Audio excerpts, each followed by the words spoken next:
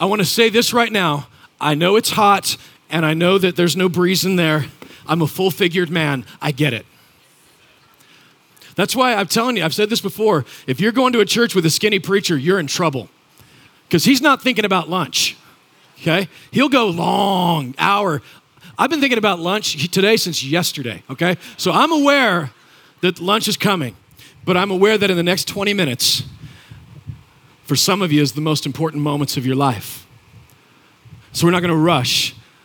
But I've prayed through and I've timed it, and I believe that in these next 20 minutes that the word that the Lord has for me is the word that he has given for all of us here today. And I pray that if you've been, I know these chairs are uncomfortable. We'll have a chiropractor standing by. We'll lay hands on you, lay hands on the sick. They will recover, even if it's from the chair.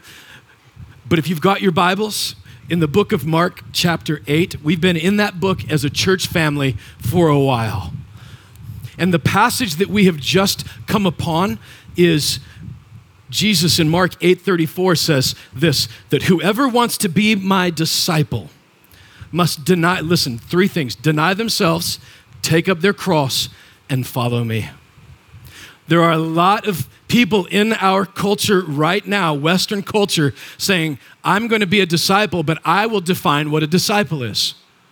Just this week in the Tennessean, there was an op-ed piece written by a former CCM artist saying that, look, there's this whole revolution going on. We're Jesus people, but we cuss and we drink and we have sex. We just do it rebelliously.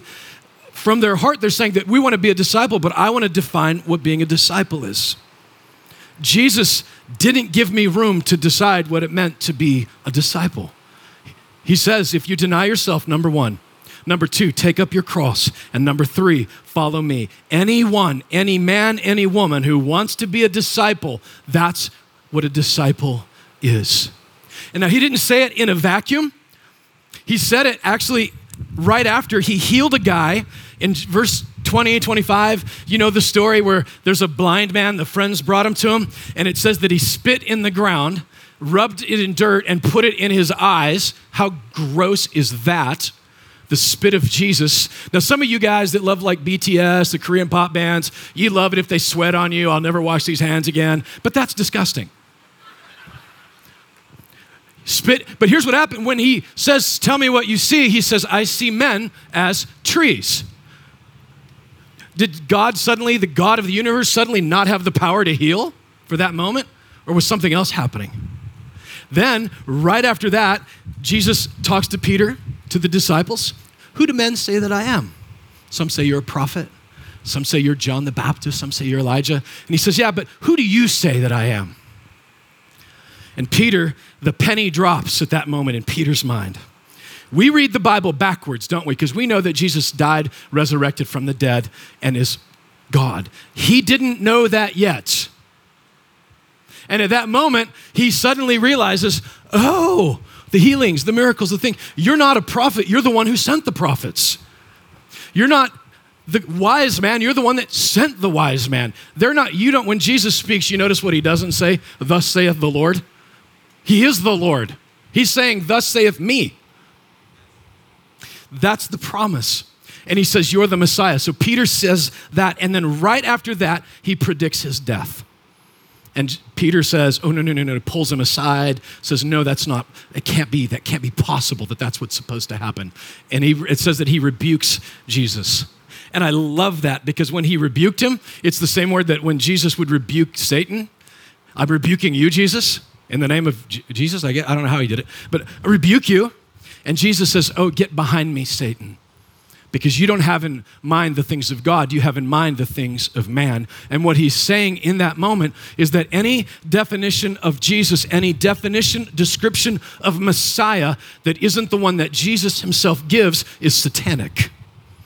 Get behind me, Satan. I think those three vignettes actually go perfectly with deny yourself, take up your cross, and follow me. Deny yourself. Now, that doesn't necessarily mean that I can't. Remember, if you grew up in the 80s, we don't cuss, we don't chew, we don't hang out with girls who do. Maybe, I don't know if they do that anymore, but it was all about your behavior. Changing this, depriving yourself, denying yourself of all these things. But that's not the biblical definition of denying yourself. What's the best way to interpret the Bible? The Bible. Let the Bible interpret the Bible. Peter, in just a little while, is going to deny Jesus. Now think with me. He's going to deny him 3 times. And each of those times is, I don't know who he is. I don't know who these people are. He's denying his identity. He's distancing himself from that identity. To deny Jesus meant to deny his identity. To deny yourself is to deny my identity. To deny who I think I am based on what culture tells me I am. Deny yourself. Our Western culture has told us that the way, every Disney movie has sung this, the best way to find your identity is to look inside. Find your desires, and that's who you are. Which assumes, number one, that those desires inside of me are not discordant. It assumes that my desires match up with each other. As a man, if you have a desire to be in a relationship with a wife and with a long-term relationship, you also have a desire for lust and for sexual deviancy. Those are both desires that are inside of you. They're discordant. Which desire do I pick? I have a desire to succeed, and I have a desire to have a family. These are all desires. Which one do I choose? And the big challenge is not only which one do I choose, but at which point in life do I choose it? How many of you are 15 right now, or 16, okay? Think back to when you were 8 or 9 years old, okay? Did you make some decisions that maybe you thought, well, I wouldn't do that again, right? Okay, newsflash, someday you're gonna be 25 and you're gonna look back and say, ooh, I wish I wouldn't have done that. The desires that led me here to do that at 15, I know better now. 25 to 30-year-olds, someday, look, I know this is shocking. You're going to be my age, right? Though that face app, aging, okay, those algorithms are a lot kinder than the real world. Look at me. You're going to look back at that age and think, man, I wish I knew then what I know now. And I can only assume that when I am as young and cool and hip as Buford DeFord, that I'm going to look back at 48 and say, man, I wish I knew then what I know now. And you know what that really is saying? That at no point in your life are you not a fool. At no point do I know it all. And at which point do I say, these are the desires that I'm going to take? They change. They're discordant. They contradict. They change over time. And newsflash, even if you say, yeah, but I still want to choose them, I'm going to go with what's inside of me. If you think for a second that you're going to choose those based on what's inside of you, not based on the culture around you, I want you to know that you're still being informed by a culture. That identity is still coming from exterior, interior. Timothy Keller makes this great analogy of a man in the Bronze Age who would walk around and maybe think, you know what, I have a desire for violence, for conquering, for swords, and for conquest. And he might also have a desire for sexual freedom. Which desire does he choose? The culture says, conquest, get your sword, kick butt, take names. But the culture is informing his sexual decisions based on a whole other thing. So he might squash those, chase that, because that was the time and his culture would inform him. In our modern era, our culture is informing our decisions whether we want to admit them or not. Which one do I go with? Which desire? And will that meet for today? Oh, and by the way, which culture? Who gets to decide? Is it our culture? Is it Western culture? Is it Russian culture? Is it Chinese culture? Is it Haitian culture? Culture cannot be our guide for our identity, and that identity, he says, deny that. Now think with me. He says this, right after someone was healed and says, I see men like trees. The book of Jeremiah, chapter 17, verse 9, the prophet says, who can know the heart of man? Who can know its ways? It's deceitful above all things. Who can know your identity? Put your confidence, it says in the verses right before. Listen, put your confidence in the Lord, and he will, remember the blind man, I see men like trees. Put your confidence in the Lord, and you will be like a tree planted by the water. That blind man wasn't not healed, he was prophesying. He was seeing what was about to become of these men, what can become of you, which is not an identity that leaves you over and alone and by yourself. Just yesterday, we had a session with a guy named Phil Herndon, and Phil was talking about trees. And what we used to believe about trees was that they're loners. They're every man, every tree for themselves. But science has proven that that is not true. That inside the root system, they're sending messages to other trees. Trees live in community with one another. They send signals of danger to each other. I see men as not a tree, trees together. Deny your identity as the lone wolf. Deny your identity as what the culture says. Deny that because you're about to step into a new identity as a tree planted by the water. And the prophet says that that identity doesn't worry about when the rain comes and when the rain goes. It's sturdy, whatever the culture says, wherever the wind blows, because it's planted by the water. Jesus spit water from the mouth of God himself in dirt, tree planted by the water. That's the identity that he wants to give you. Deny yourself and take up your cross. This would have been shocking for them. It would have been, because keeping in mind, Jesus had not yet been crucified, right? This is like, wait, what? Pick up your electric chair and follow me? This doesn't make any sense. But keeping in mind, he had just said to them, I am the Son of God. I am the one who sent the prophets. I am the one. So when you're killing your identity, when you're going behind, understand that taking up your cross is saying that this is not a negotiation. This is God, the guy who created you, who designed you. It's not up for debate what your identity is. I'm giving it to you.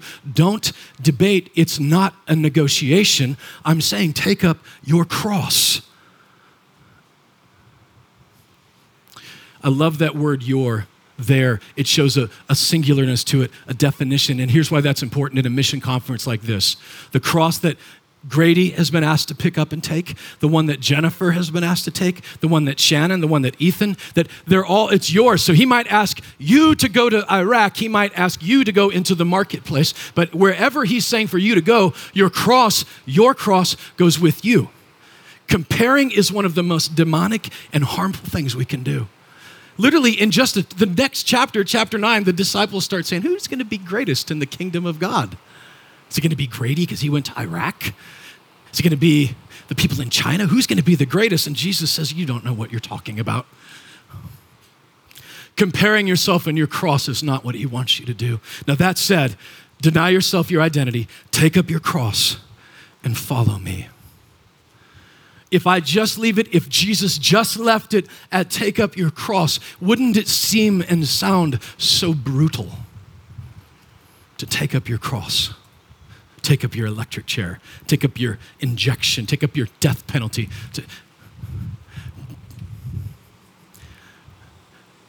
But follow me.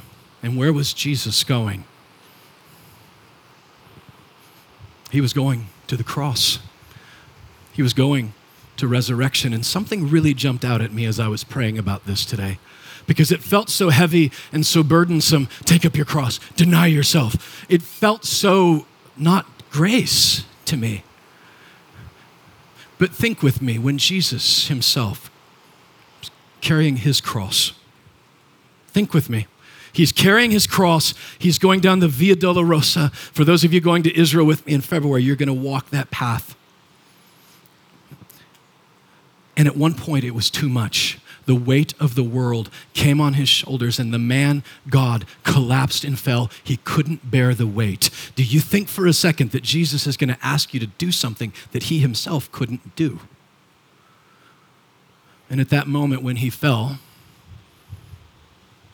he looks at the feet, and there's a man named Simon of Cyrene who came and carried the cross for him. I believe with all my heart that what this means, to deny yourself this identity that you're trying to own, to take up your cross, to follow him, means at some point I have to admit I can't bear the weight of this. I can't do it. I can't carry the weight of my sin. And when I finally fall down under the weight of that and say, I can't go another step, the feet that we will see the feet of Jesus himself, who will carry that cross for you. When I think of mission, when I think of this, go into all the nations, it feels so burdensome. But when it's the cross that Jesus is custom for you to go, and then you remember that Jesus is carrying the cross for Grady, he's carrying the cross for David Christopher, that we're not meant to bear that on our own. Take up your cross, follow me. And the reminder that I'm following him to resurrection. That identity that the culture wanted to put on me, that I have to kill and leave behind, I'm following him to a resurrection. And whether it's Haiti, whether it's Guatemala, whether it's Canada, whether it's your high school teenagers, whether it is your workplace, it is a stop along the way to resurrection. And so today, we're going to sing for a few minutes and worship a little while. But while we're doing this, I wanted to make this space for you, for me, to listen this morning. What is it that Jesus would have me to go next? I love Luke's retelling because he says, pick up your cross daily. It's not a one and done. I got up this morning. I had to, in humility and humbleness, say, I'm taking my cross today. And then I'm going to give it to Jesus because I can't bear it on my own. Take up your cross daily and follow me. You teachers that are in the public school right now, I can't think of a more valuable place to take your cross and to follow him. You guys that are in the marketplace, can't think of a better place. Martin, the bearded banker, realtor, mortgage guy, that you're taking the cross with you, not just to Nepal, but to every closing that you do. Linda, you homeschooling your children, you're taking your cross, giving it to Christ, raising those children. That's your cross. Jesus is carrying it with you into that. What is it this morning that he wants you to do next? And I'm going to give you a couple of options. They may not be on your list. It might be something else. Let the Holy Spirit lead that. Not me. For sure not me. But is he tapping you on the shoulder? Some of you specifically, I do believe that I'm supposed to pursue a short-term or long-term mission trip. Is that you? I feel like I don't even know where it's supposed to go.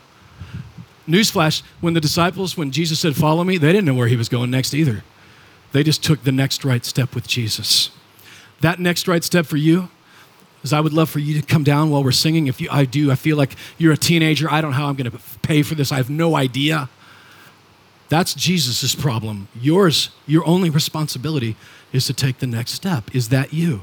You want to go to Guatemala? Do you want to go to Haiti? Do you want to go to Nepal, someplace Jesus? Do you want to go to Canada with Andrew and Glenda?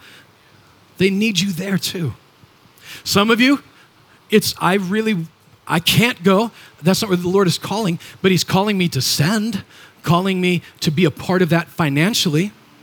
Those buckets, I don't know where they're going to be, Mo, or they've got them on the front and in the back. We're going to put buckets up in the front and the back as the Lord puts it on your heart. Maybe come down and put it here in the bucket if it's a check, if it's on the phone. Just conduitchurch.com, you can donate there. Is that part of what you're going to leave that on this stop on your way to resurrection? But I believe everybody in this room, I know everybody in this room, Jesus' invitation to you is the same one as it is to me. Deny yourself. Don't look inside for an identity that you can achieve. Look to him for an identity that you can receive. And take up that cross, carry it, and then allow the Son of God to come right beside you to carry it because he didn't expect you to do it alone. I'm going to pray for you. And as we're worshiping, you don't have to wait for me to get, if teenagers, kids, just come on down. I'll pray for you and maybe some of our missionaries can lay hands on you as the Lord is putting it on your heart. And this is that awkward thing. Someone's always got to be the first. There's a movie where I think it was Matt Damon said it just takes 15 seconds of insane courage to take that first step.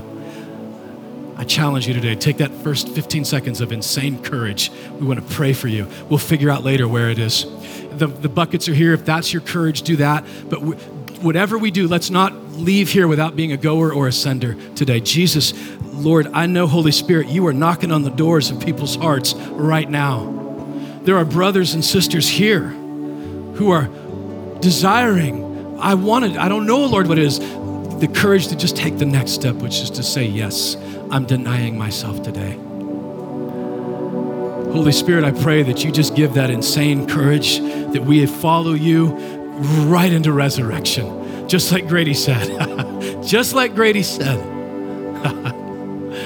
for the well done. I can't imagine a more high five, glorious, more glorious than that. Jesus, we love you. Thank you, Jesus.